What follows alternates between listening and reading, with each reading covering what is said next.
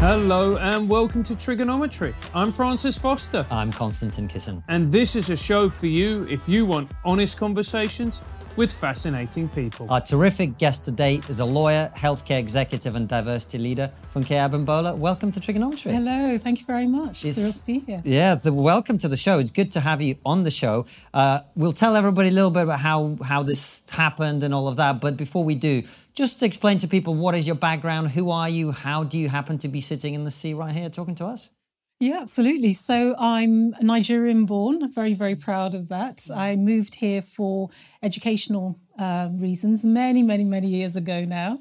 I am from a privileged Nigerian background, and that's going to be very relevant for our discussion later on. My first career is in law. I worked as a corporate lawyer for over a decade in different law firms. I then moved into the global pharmaceutical industry and worked there at senior leadership level for another 10 years. But all along, I was very, very concerned about the lack of diversity in the profession itself, that people were being excluded from entering the profession. I just thought, given what we do as lawyers, it's very important that's representative of the full population. And I started doing a lot of work around that about 20 years ago, and I've been doing that ever since. And it's interesting that you mentioned that, because actually the reason that you contacted us and you wanted to come on the show and talk about it, you actually expressed some concerns to us about the way the concept of privilege is now being discussed. And I don't want to put words in your mouth, but I got the sense that you felt that some of the terms and the language around it was becoming quite divisive and unhelpful. So what made you want to talk to us about it? I wanted to have an objective platform to discuss this, and I was finding that wasn't widely available, and I couldn't understand why. And I realised that my message is probably not as popular or mainstream as maybe the bigger media would be interested in hearing about. You know, the idea that it's not all about white privilege goes very much against the grain now, and there's such a focus on white privilege that it completely excludes other forms of privilege that could be factored into why some groups in society do better than others. I have real concerns about how simplistic it's become now with a focus on white privilege. And it's very divisive. You know, no one reacts well to that, really, if they're honest. And that's why I got in touch with you guys, to see if you'd be interested in having a conversation about it. So let's just get into the conversation. What do you think of the idea of white privilege and the way it's being used at the moment? I think it's overly simplistic. It's a broad brush approach that can be very, very convenient if you're trying to push a certain type of agenda, but ultimately it's not going to lead to an inclusive society. And white privilege is a very, very nuanced concept. I mean, I'll give you a good example of my own awakening around that. You know, Nigeria is part of the Commonwealth. I was born in a post-colonial Nigeria. So the hierarchy was very, very firmly set in terms of if you saw someone white and still, you know, if you still see someone white now, you assume they're an expatriate in Nigeria, and they're afforded privileges, and lots of assumptions flow from that, behaviours and so on. So I came to this country with that sort of frame of mind, albeit that I'm from a privileged background myself. And I realised very quickly that not everyone who has white skin has socioeconomic privilege, which is, of course, what we all assumed in Nigeria, right? And the biggest wake-up call for me was I started doing work with law firms around diversity. And I remember speaking at an event almost 10 years ago. And the senior partner of the firm stood up, welcomed everyone. I was doing a speech. And in my mind, I was thinking, you are the problem. You know, you're a white guy in your 50s. You're the reason why no one, you know, if you're black, if you're, lacking financial, funds to get into the profession, it's your fault that people can't get in if they're disabled. You know, all these underrepresented groups were going through my mind. And that was the dialogue I immediately assumed. And I thought, don't act on it. You know, talk to the guy first. But I'd be lying if I said that wasn't what I was thinking. I spoke to him, and we've become the best of friends since then. He's great friends with my son, who is the same colour as me and 18. This chap is now in his late 50s, still white, so that's not changed. But I made so many assumptions about him. He wasn't from a socioeconomically privileged background at all. I think he still is the first in his family to go to university. he had slogged it out to reach that position. It wasn't easy for him, and actually was doing so much to improve the lot of others. But I immediately assumed that he was the enemy, and thank goodness I didn't act on that. My fear is that a lot of people do act on that assumption, and it leads to so much misunderstanding in society, and that's what I'm trying to stop from happening. Funke, when we use the term white privilege, what do you mean by that? So what I think it means in some contexts is that for historical reasons, and we can talk about, the slave trade and how that set a hierarchy around the colour of your skin and imperialism and colonialism. But for historical reasons, there was a clear pecking order based on the colour of your skin. And, the whiter you are, the more privileges you got, you were treated better and so on. Now, that's for very, hardwired historical reasons. And the media has picked up on that now, like the media just reinforces that messaging. So I think that's what the understanding of white privilege comes from, is that very, very simplistic view that on the face of it, the assumptions that are made about you will vary hugely depending on the colour of your skin. Walking around trying to get here today, people would not assume, would they, that I'm a lawyer, I've done this, I've done that, because I'm a black woman. And it wouldn't immediately cross anyone's mind that I'd done all these things. So I get... Do you think that's true? Like, if you open your mouth, I would immediately assume that you're well-educated from a middle-class background and probably are a lawyer. But that's because you're woke. Yeah, I'm the wokest of them all, as you well know. But do you see what I'm saying? Like, particularly in this country, the class thing is often due to your accent. And also the other thing, just to pick up, and I want to open up the conversation, is even that analysis seems a little bit simplistic to me, and here's why. I'm not sure that you get white privilege if you're in China or in Japan. I've been to Japan. You don't get any white privilege. Or maybe in the Middle East. There's other places where the majority aren't white.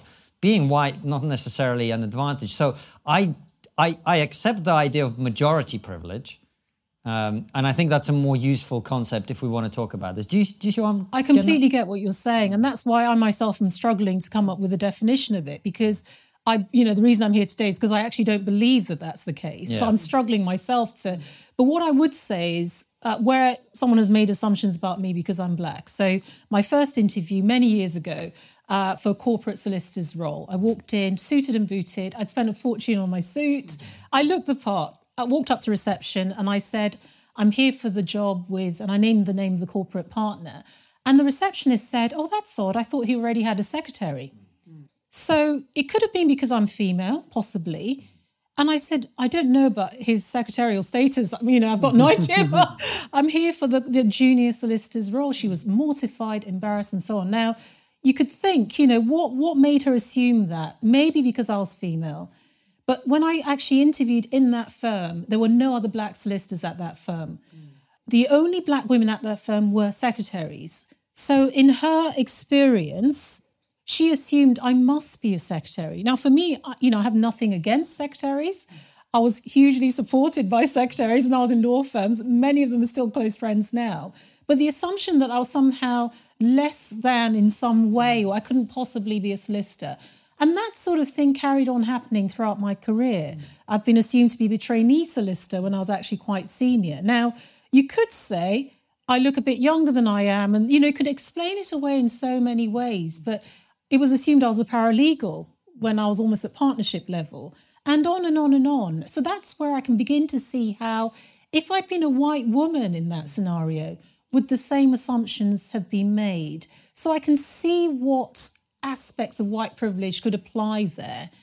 But, as you say, I open my mouth and people immediately realise that, my goodness me, this is no paralegal, tea lady, whatever it might be. This is someone who's from a privileged background. Do you think that's, again, just exploring the argument, right? Because I wasn't there. I don't know what happened. But I remember Trevor Phillips, who we've had on the show recently, who I have tremendous respect for, talking about this on Andrew Marr's show many, many years ago. And he was saying, well, one of the ways that structural racism manifests itself is when I walked into the broadcasting house today to do this interview, someone asked me who I'm here to collect, right? Now... I can totally understand why, as the individual in that situation, that would be upsetting, right? Because you are being judged on how you look. Absolutely you are. There's no question. But equally, the person asking that question, it could just be because of history and because of how recently the waves of migration have come into this country. When I've been to Broadcasting House several times, the truth is most of the people who are from ethnic minority backgrounds there are security, whatever.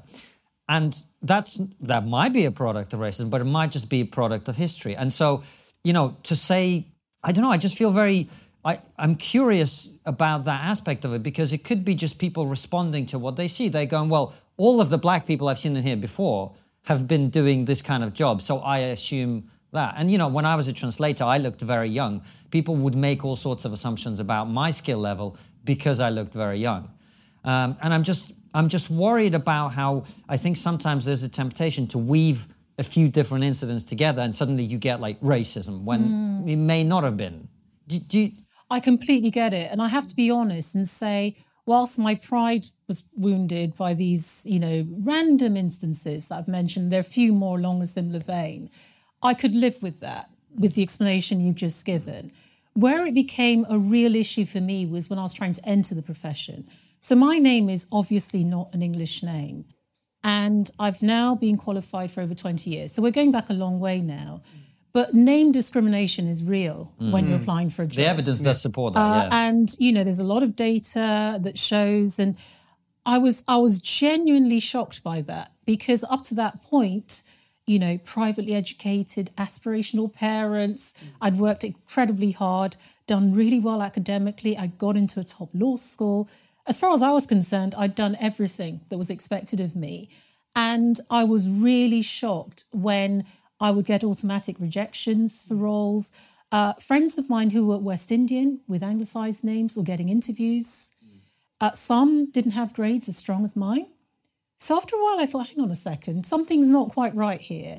So you can look at that and say, if you have a more anglicised name, you'll do better, right? You may or may not actually be white, ironically, but you'll at least get your foot in the door. So that's another element of where I can see the white privilege argument sort of aligning. But if you're Polish, you'll have problems, right? Right. So it's not really about being white, is it? This is the thing, and that's why I genuinely struggle. When you ask me what's my understanding of white privilege, I find it really difficult to actually answer that question, because it's so nuanced that just using it as a blanket term is problematic. You've got to look at the context and look at what the actual barriers are in that scenario. Do you know what I mean? Absolutely. I know absolutely what you mean. So my mother's from Venezuela. Right? He's never mentioned it on the show before. But my mum wanted to call me Francisco Jaime, and my dad, because it was in South London in 1982, went, we are not calling that boy that name, because he was worried about racism. Yeah. Therefore, I was given an anglicised name, and that's why everyone now thinks I'm a woman. But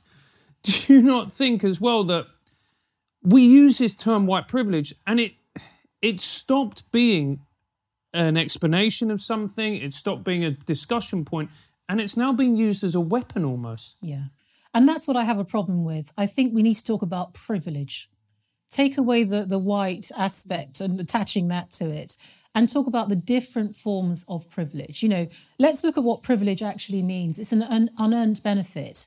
So I'm privileged because I happen to have been born into the Nigerian background that I was born into. My parents believed in me, had high hopes for me, had the financial means, and on and on and on. It would be remiss of me to say, because of white privilege, that somehow I was fundamentally disadvantaged. I mean, it's crazy for me to say that. And I think using white privilege as this weapon, as you say, is so divisive.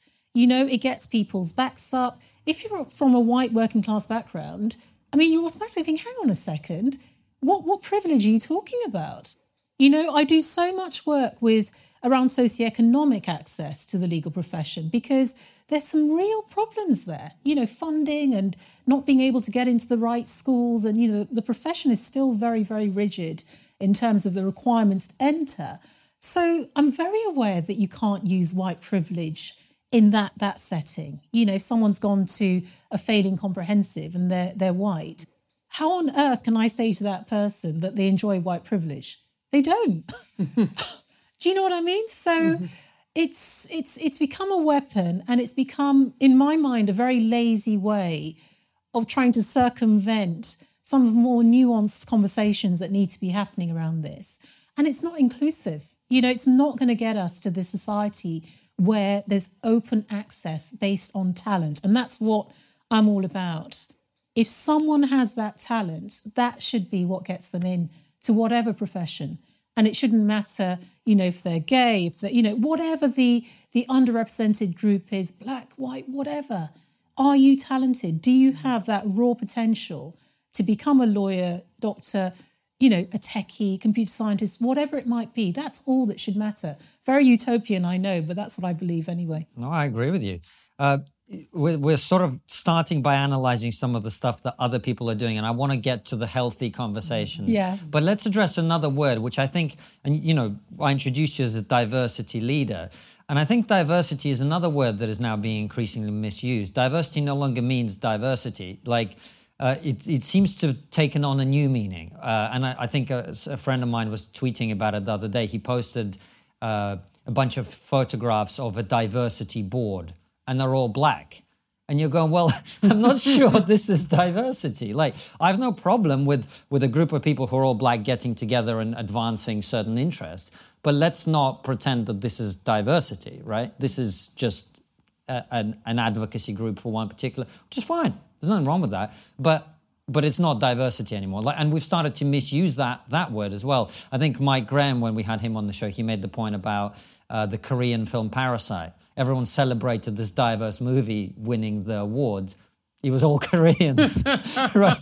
Do you think that's a word we're starting to misuse as well? I think so. And I have my own sort of definition. I'm all about redefining terms, right? I think you picked up on that. But let's do that. It starts with diversity, and it's actually developed from Verna Myers, who's the inclusion strategy the vice president of inclusion strategy at Netflix. So she uses this dance analogy, and I'll walk you through the steps because it's really, really powerful.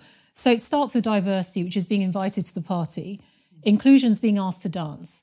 So I thought, actually, once you've been asked to dance, you want to be able to dance as if no one's watching you, right, at a party. So that, for me, is stage 3, which is belonging. Mm-hmm. And then we're working towards equity, which is where you're actually on the party planning team. You can decide who gets invited, the mix of guests, and so on. The problem with just focusing on diversity is that it's actually very superficial. So to your point, it could be all about the visual representation without factoring some of the other aspects that are important as well. We're actually working towards diversity of thought. You know, to be on that party planning team, using my final stage analogy, we want as many diverse groups around that table as possible. So you're not inviting the same types of people to the party, for example, that you're not, having the same types of parties. It's a silly example to use, but it actually really, really gets the point across about how you might want an organisation to feel once you've got the equity part sorted out. Interviews, so in being invited to the party, who decides who gets invited, and making sure that's a diverse representation of society. So you're right, diversity in itself is hugely problematic as a focus. Equity is quite a quote-unquote problematic word for a lot of people because, it gets used by different people in different ways. Yes. And to some people, what that means is a quality of outcome, right? It's not about your talent, which is what you were talking about before. It's about, black and white people in all circumstances should have the same outcomes. And it seems, again, very blanket sometimes. What do you mean when you use that word? It's actually the equity of access to come in and be able to make decisions. That's what really drives and influences change in organisations. So it's not enough to be invited in the door. And that's why we see some organisations where at the lower end of the organisation, it is very diverse across many, many different underrepresented groups. And then the higher up you go, arguably the less diverse it becomes. Now, that is why equity, the way I define it, is important. Equity means something different if you're a corporate lawyer. It means you're getting shares in the company. So I'm really, really aware of what you're saying. But if you don't have the equality of access, the equity of access in the first place, how are you going to have the outcomes at the end? You do need that pipeline of the diverse talent coming in the door in the first place. Isn't that just a time thing, though, to a large extent? Just like, we've got all the diversity initiatives now. They're seeming to be working, broadly speaking, right? So 20 years, 30 years from now, the senior positions are all going to be mixed and, filled by different people anyway. Isn't that basically it? It does take time. And that's what I say to all the, clients I work with now. I say you need to be patient more than anything else. This is a 5, 10, 15, 20-year plan. It starts with engaging young students in schools, in years 9 and 10, in the local community, disadvantaged schools, getting them in for shadow work experience, and that's how you build up the pipeline. And some clients want the quick fix, arguably, so they'll be looking straight away at the board appointments. And that's where it can be a problem, because, people can think you're a diversity hire and, all this sort of very, very insulting. Even if you're worthy of the position, often there's real resistance to that approach. I prefer the long, slow, steady approach where, you're supporting young children very, very early on, and then they join the firm later on and they work their way through that way. And I think that's probably the best way of doing it, because we talk about diversity, it's all very superficial.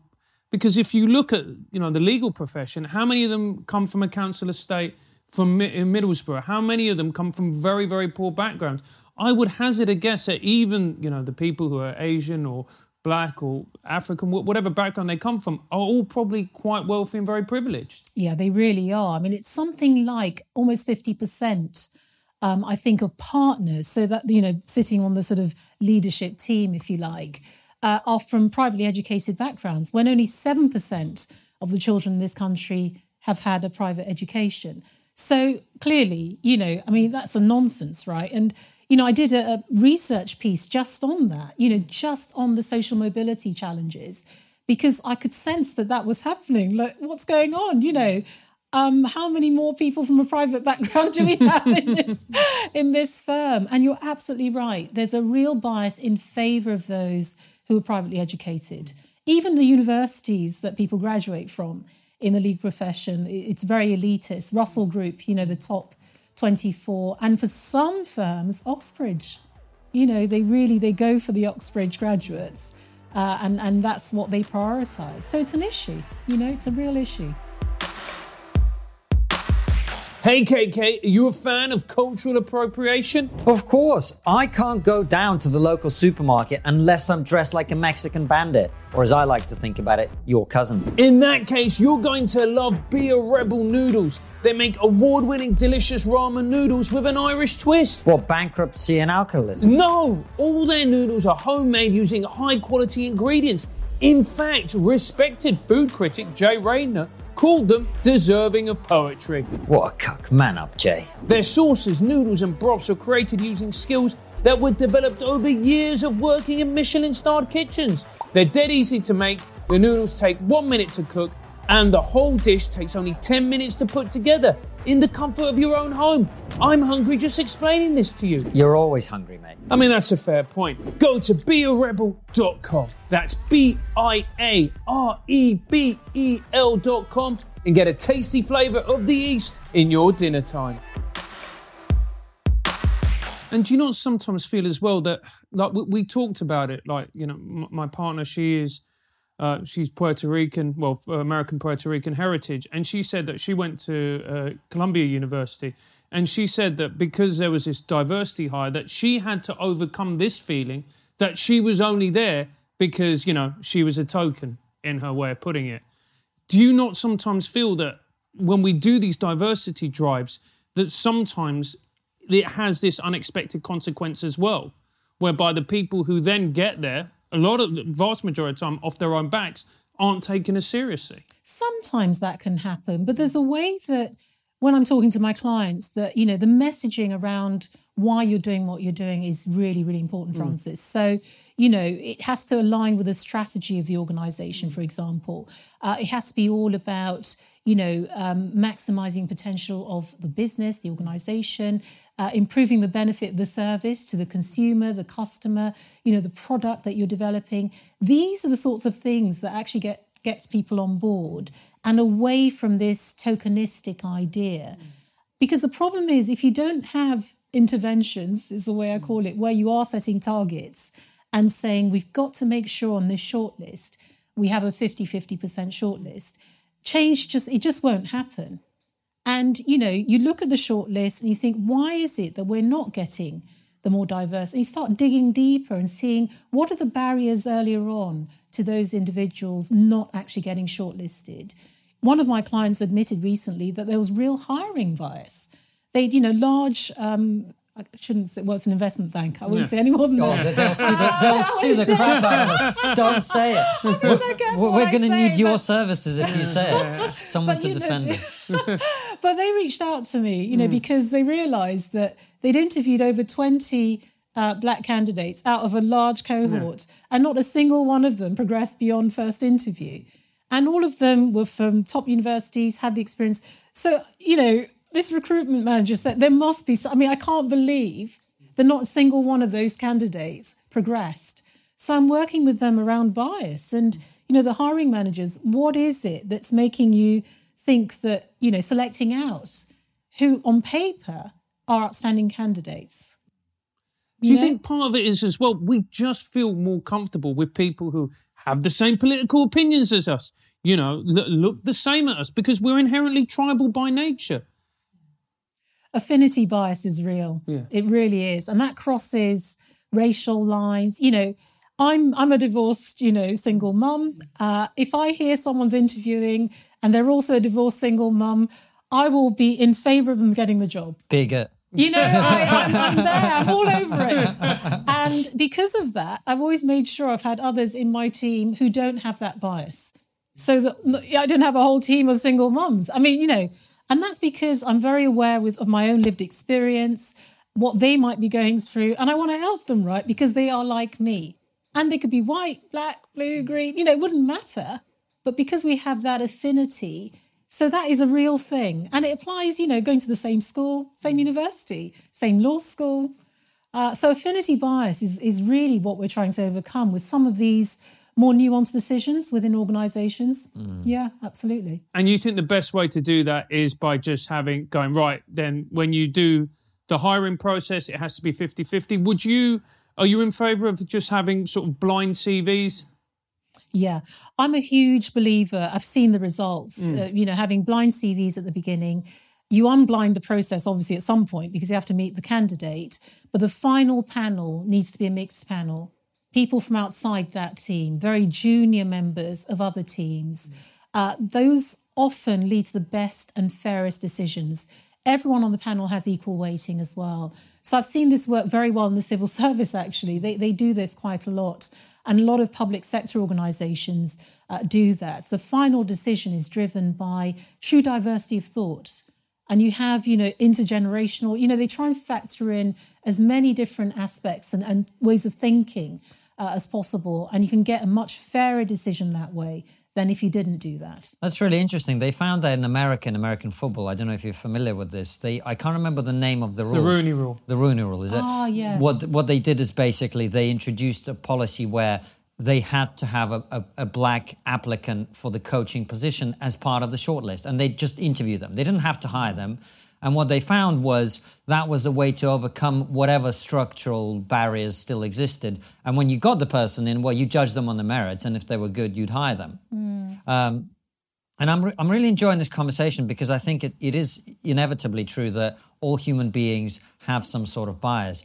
And I think one of the things that has started to happen over the last 5 years has been the pushing of this divisive stuff that we talked about earlier is now pushed people into a corner, and now no one wants to admit there's any bias of any kind in society. And you'll see in the comments under this interview, But actually, we are all biased to some extent. Now, I'm not biased against black people, but I am in favor of, let's say, people who are from the same economic background, or the same people who understand the same jokes or get the same references, or did comedy, or whatever it might be.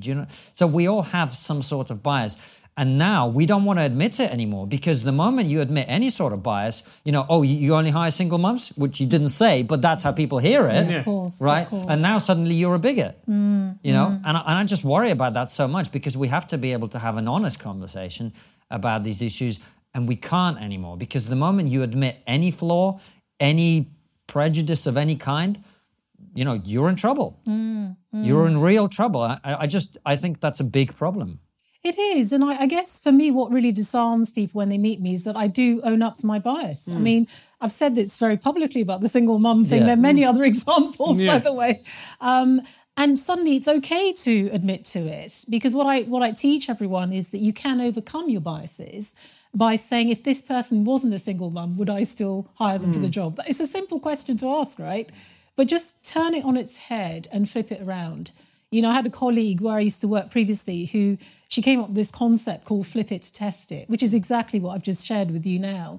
And it's a really simple way of keeping your biases in check, because we are lazy as human beings. You know, this affinity bias thing, your brain goes into overdrive. There's too much decision-making information, and you just want shortcuts to make a decision. If someone's had the same lived experience as you, looks like you, etc., you have affinity with them because it's easier for you to process that. It's harder to try and align yourself with someone with whom you feel there's no commonality. But the reality is we have so much more in common than divides us. And this is where I'm trying to get everyone to around these issues. But do you not think as well, it sounds like you're doing great work, but in many ways, it sounds like you're swimming against the tide.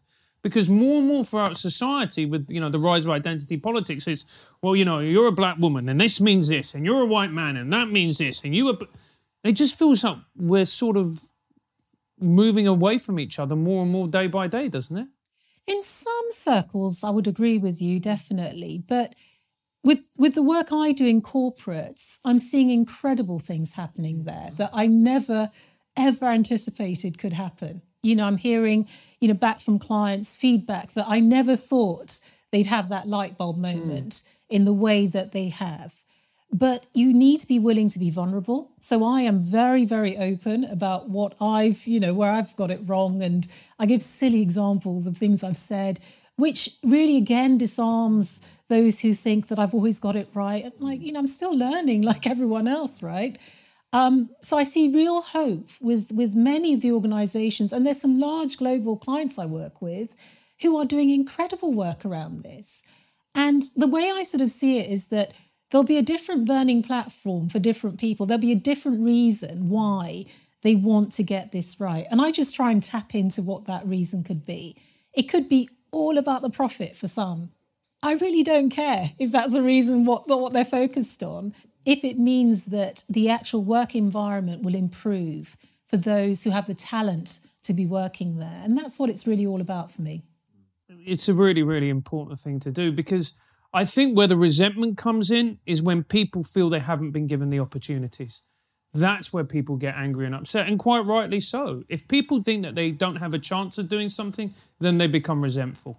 Of course. And, you could have done everything right. I mean, you could have worked really, really hard, overcome so many hurdles to get those grades, being raised in the council estate. This isn't unusual. Some of the kids I mentor come from these really tough backgrounds. And the thought that they would then be denied access because of their accent, where they went to school, automatically ruled out because of their name, whatever it might be, quite literally breaks my heart. I find it just crushing to see that happen. But slowly that's changing. With some of the blind CV and other techniques that I mentioned earlier, those things are really changing things, but it takes time. Francis, do you like biscuits? Stupid question. If you like biscuits as much as him, you have to try Zingy Berry Bakery. They're a small family-run bakery that make award-winning sweet cookies and savory crackers. Francis will explain how many awards they've won, won't you, Francis? Their sumptuous cookies are made with whole grain oats and real butter, while their savory crackers are made with whole grain oats and are both wheat and dairy free. And they've got a brilliant offer. All you have to do is enter our code, which is of course triggered, on your first order, and you'll not only get 10% off, they'll give you free delivery as well. That's 10% off and free delivery on your first order with our code, which is triggered. Go to zingaberrybakery.co.uk. The link is in the description. It's zingaberrybakery.co.uk. and get your biscuits today. I think I've eaten too many biscuits. Never heard him say that before. Oh. And how do you feel about the fact that, you know, with some of the changes that have happened, I do think we are increasingly encouraged to see rejection of our application, let's say, through that lens to some extent. So, you know, you've talked in the past about having to apply 150 times for jobs and whatever. I remember when I was at uni, I remember applying for 50 internships. I was a lot lazier than you, right? Only 50. Not getting a single positive response. Now, at the time, it never would have occurred to me that that was because of my name. I kind of thought it's because I'm lazy and I haven't worked as hard as I should have done. Do you know what I mean? But I do think if I was 20 now, I think it'd be quite tempting to think about things that way.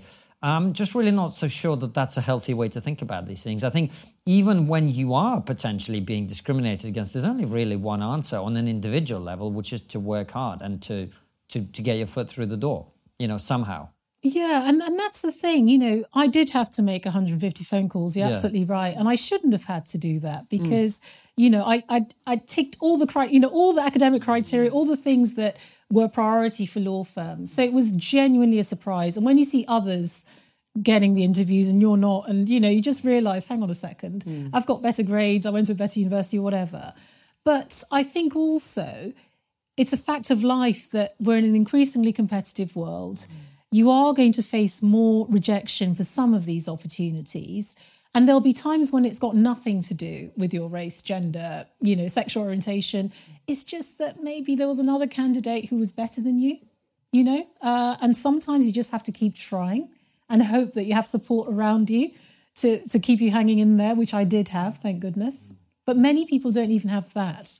And that's why it's so difficult for some. If you didn't have the support, if you didn't have the family structure, you know, I would have given up, frankly, if I hadn't had my dad saying, you've got to keep at this. If I hadn't had my husband at the time saying, there's no option for you not to keep trying. You've just got to do it. There are many people who don't have that. And again, I was very privileged to have that support, you know?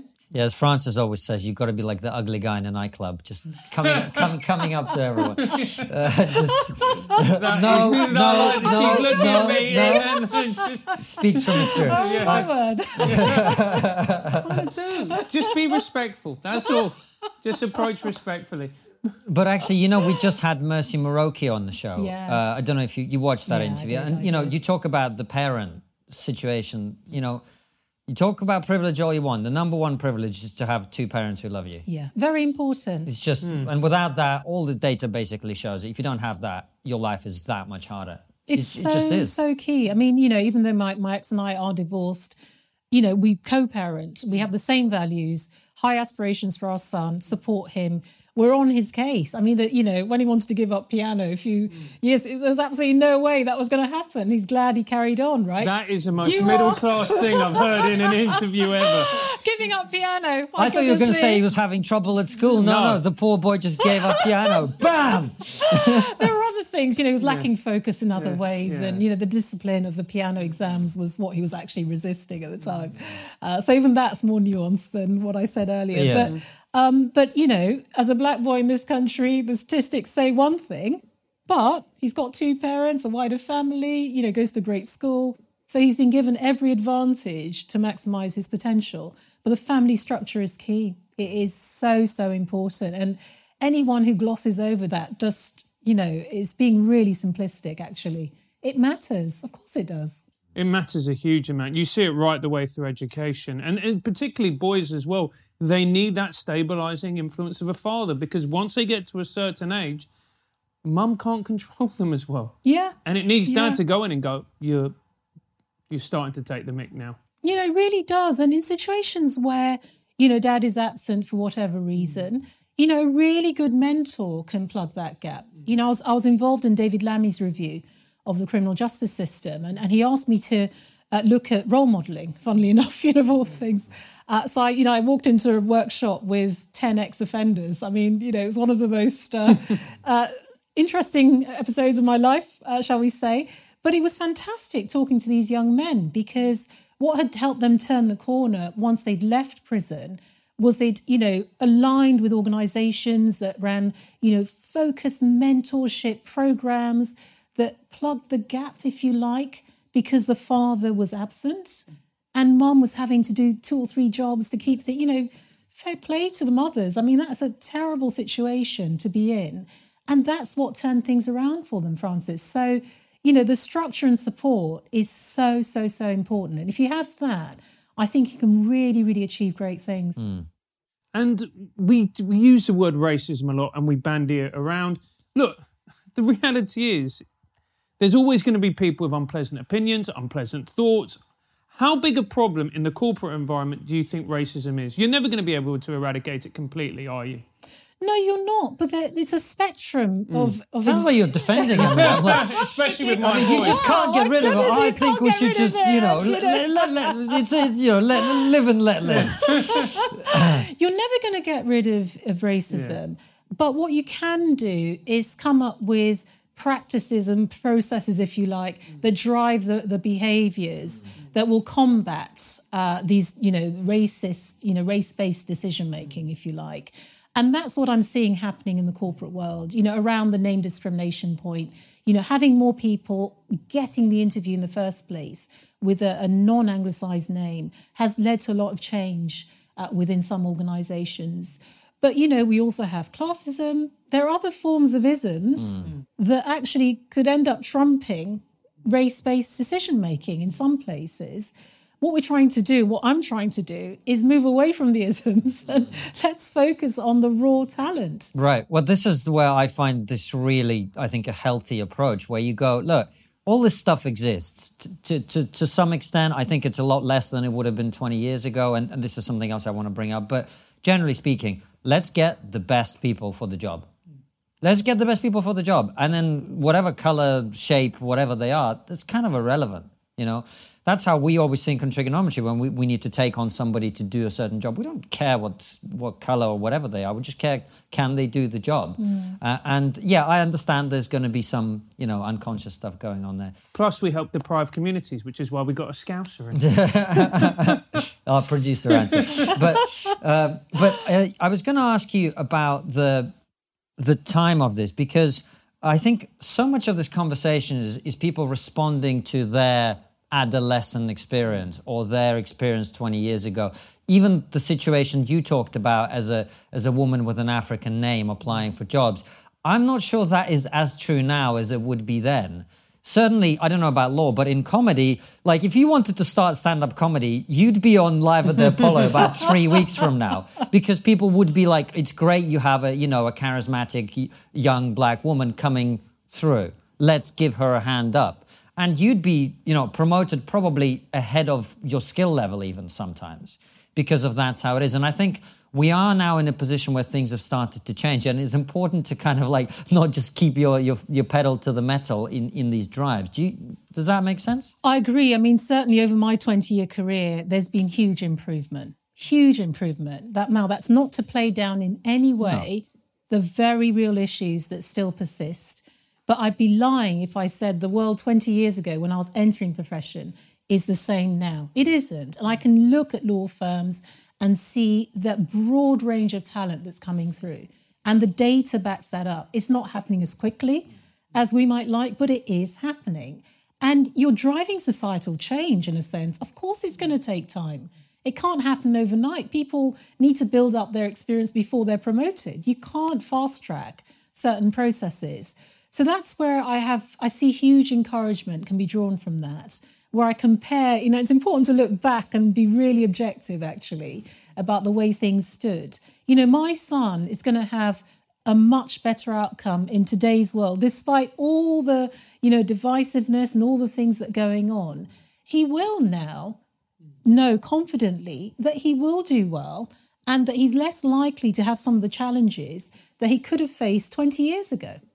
And that's just a fact. And those who say that's not the case, I think they're deluding themselves and trying to hold on to an old narrative.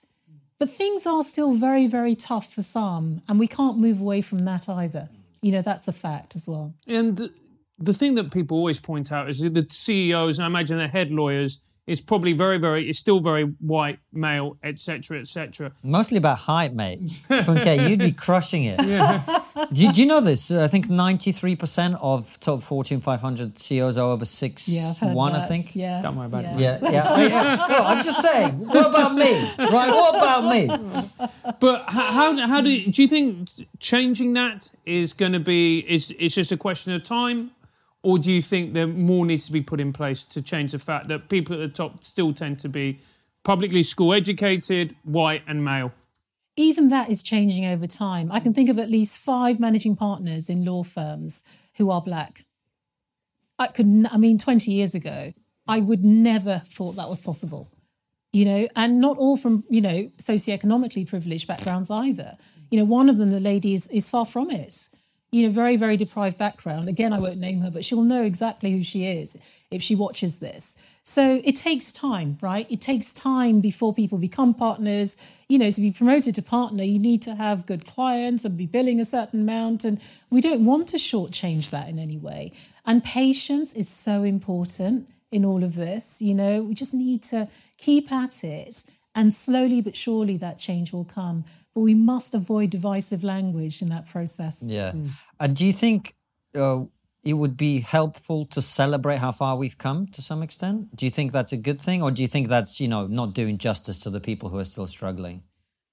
I think there's a careful balance to be struck there, which is why the report, Tony Sewell's report, unfortunately, backfired spectacularly. There were lots of issues around how it was delivered. Certain race correspondents weren't invited to have a look at the report beforehand and should have been. And there's a lot of, really bad mismanagement in terms of the release of the report, messaging that came out, which did not help at all. What the report was trying to do in some sections was celebrating the progress that has been made. But unfortunately, it came across, and I read the whole thing twice just to be sure, it came across as playing down some of the real challenges that still persist. Like what? What did you think was being played down by the report? So it was oversimplifying the family structure piece to the point where, so I'm a single mother, right? So according to this report, my son should, it was very simple that if the father's absent from the home, that then means all these outcomes. But that's not always the case. Statistically speaking, across the population. But so that immediately got my back up because I know lots of divorced mums and, whose kids are doing well. And the way that it separated out different ethnic groups as well was helpful up to a point, but again, was actually quite divisive as well. So the point that was made about black boys, that if you're black African and West African specifically, your outcomes are better. What are the solutions to that, though, is what really should have been fleshed out. If the father is absent, well, what can we do to support the mum who's struggling? So reminding the mum that the father is absent, which a lot of people I know read, it's just very emotive stuff that doesn't move things forward. And a lot of people are justifiably very upset by the way things like the slave trade was sort of summarised as the Caribbean experience. That is a really insulting thing to say to someone who's descended from slaves, and you just don't use language like that. Maybe I'm not understanding it, and possibly some people watching. Sure. What do you mean it's an insulting experience to say? I think the distinction, if I read the report as well, obviously, was that if you're a black African like you are, first generation immigrant, I imagine your ancestors did not experience slavery. That would be the assumption. Whereas the reason potentially, and this is my opinion, that Caribbeans in the UK do less well is that they were the descendants of slaves in many cases, and also they came to this country not in 2000 or 1995 or whatever, but in like 1960 when there was overt racism and discrimination. I think that was the point of the report. So what was insulting, just to clarify? So the reference to the Caribbean experience was actually to the experience of slavery. It wasn't the Caribbean experience here in the UK. Okay. And that really got a lot of my friends from that part of the world. Why? I just don't because the way it was perceived was that they were playing, they very neatly summarise what was a horrific period of history using those two words. And some people felt this wasn't a cruise.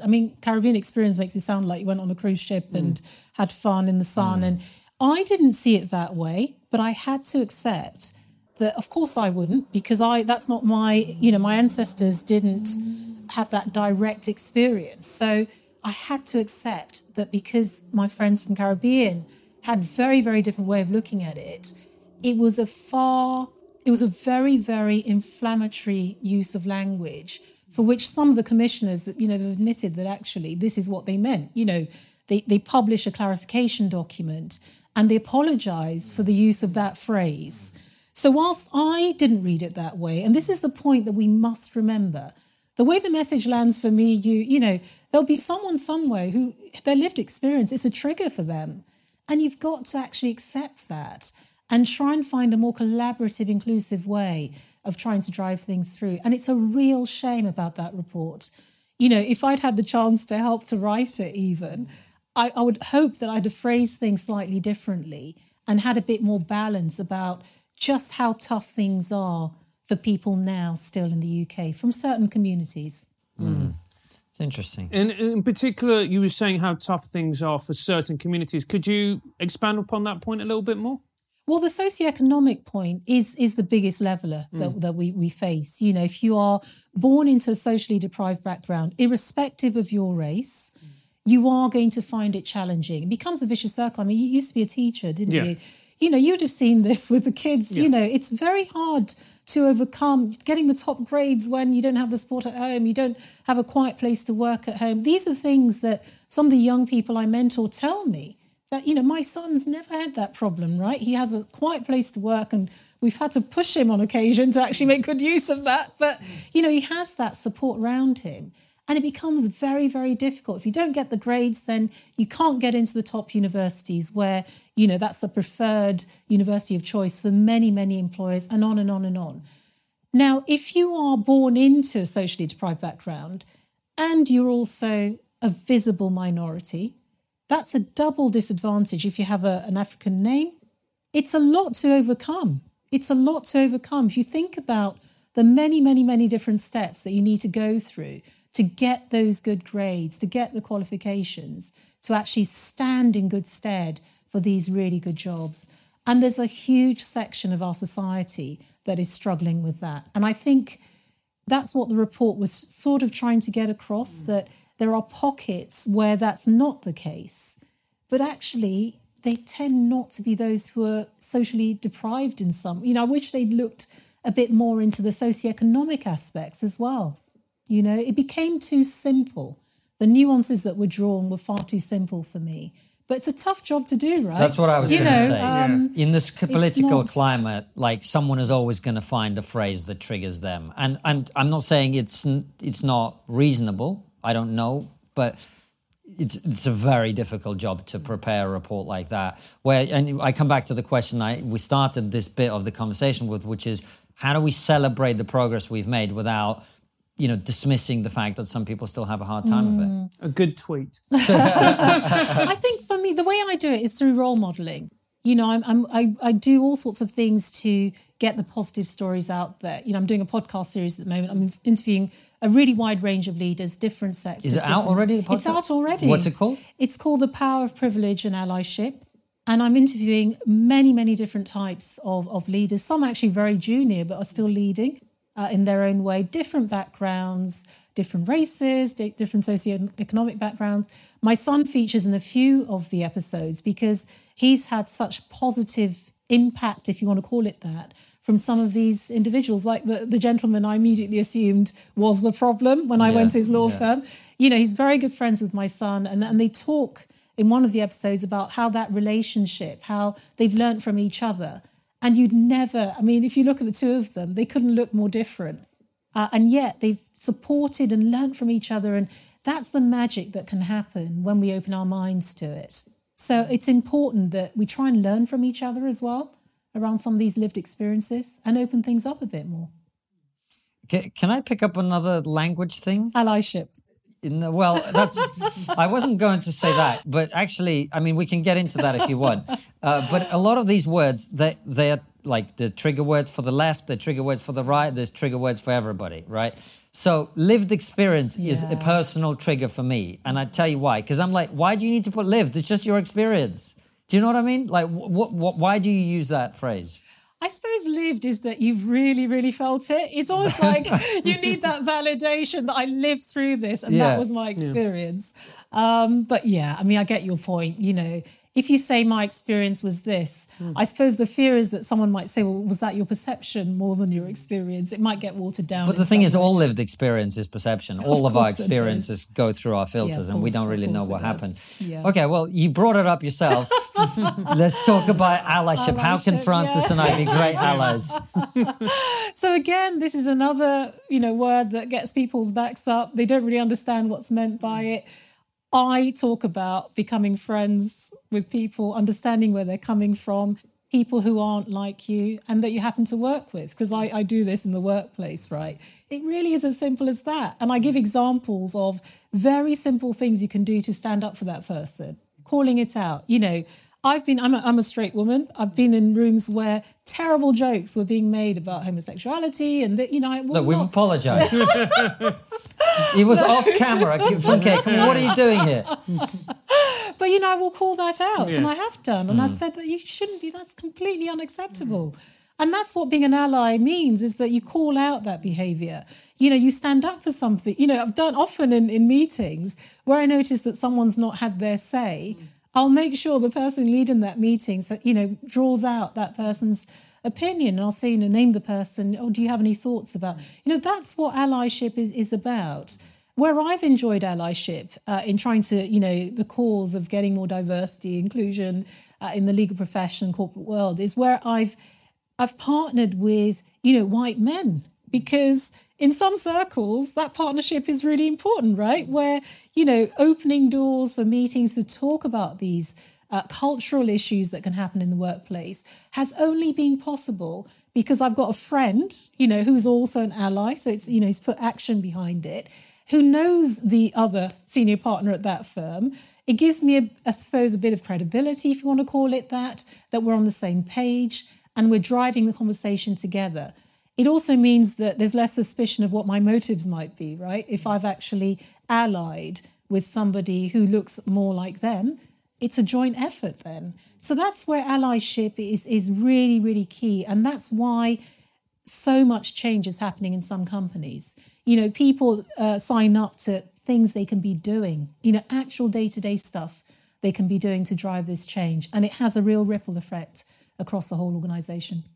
Well, I've got more questions, mate. I'm sure you have. I'm just getting warmed up. No, if you don't have anything, I just wanted to ask a couple of more things, if that's cool with you. Look, I've loved this conversation and it's great. And I wish to God that when I'm on, I don't know, Good Morning Britain or whatever, it was you sitting there and we were having this conversation as opposed to, I'm not going to name them, but the usual people.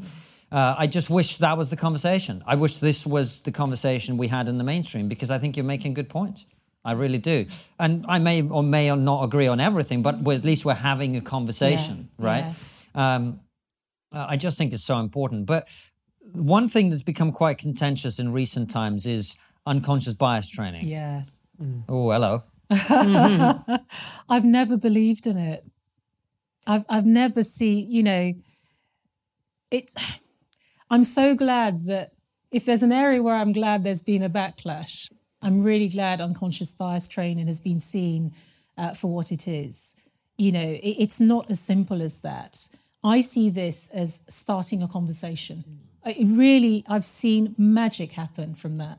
Start a conversation, doing reverse mentoring. In one firm, it was a 50-something-year-old senior partner who's male and a black, socioeconomically, deprived trainee solicitor, female. I partnered them, paired them up, and the magic that happened, she had misconceptions about him and vice versa.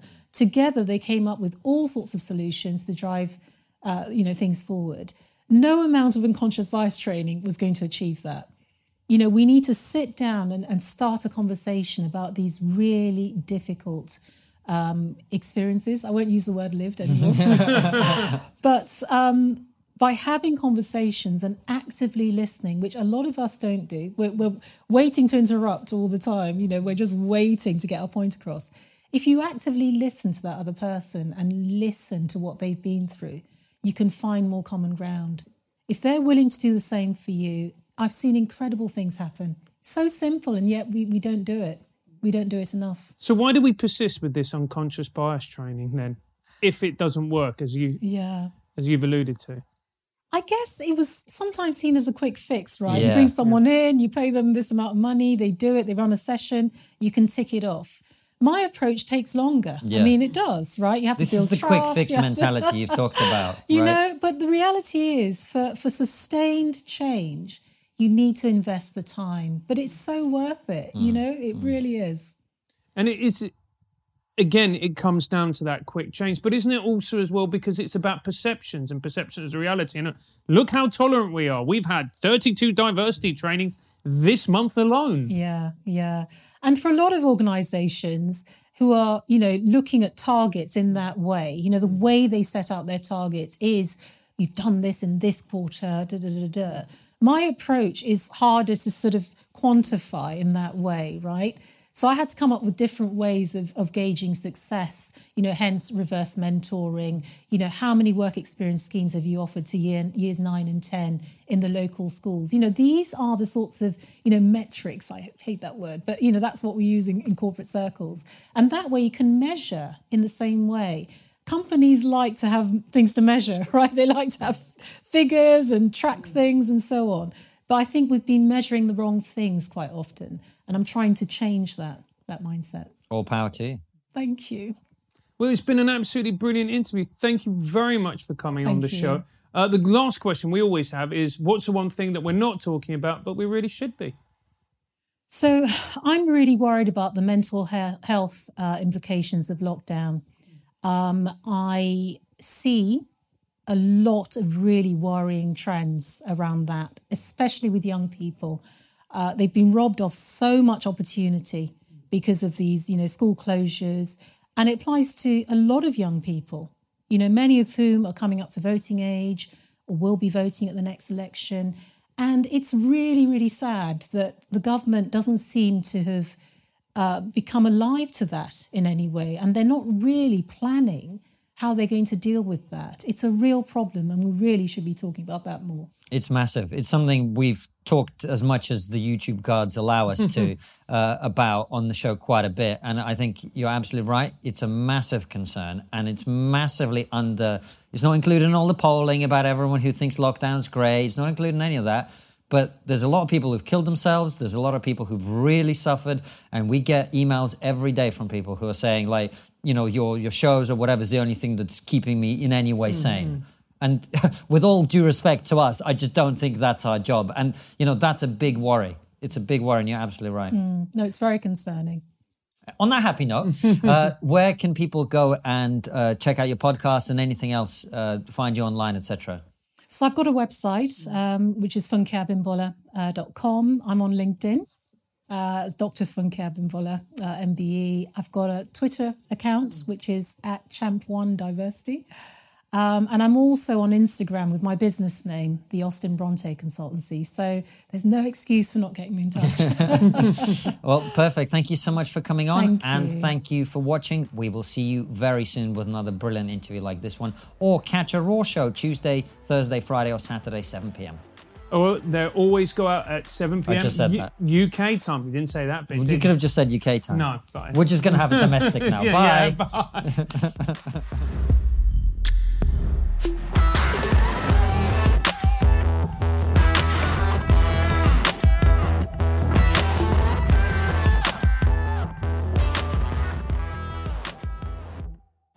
Before you go, consider joining our exclusive member feed. As a member, you'll get ad-free and extended interviews. Click the membership link in the podcast description or find the exclusive episodes link on your podcast listening app to join us.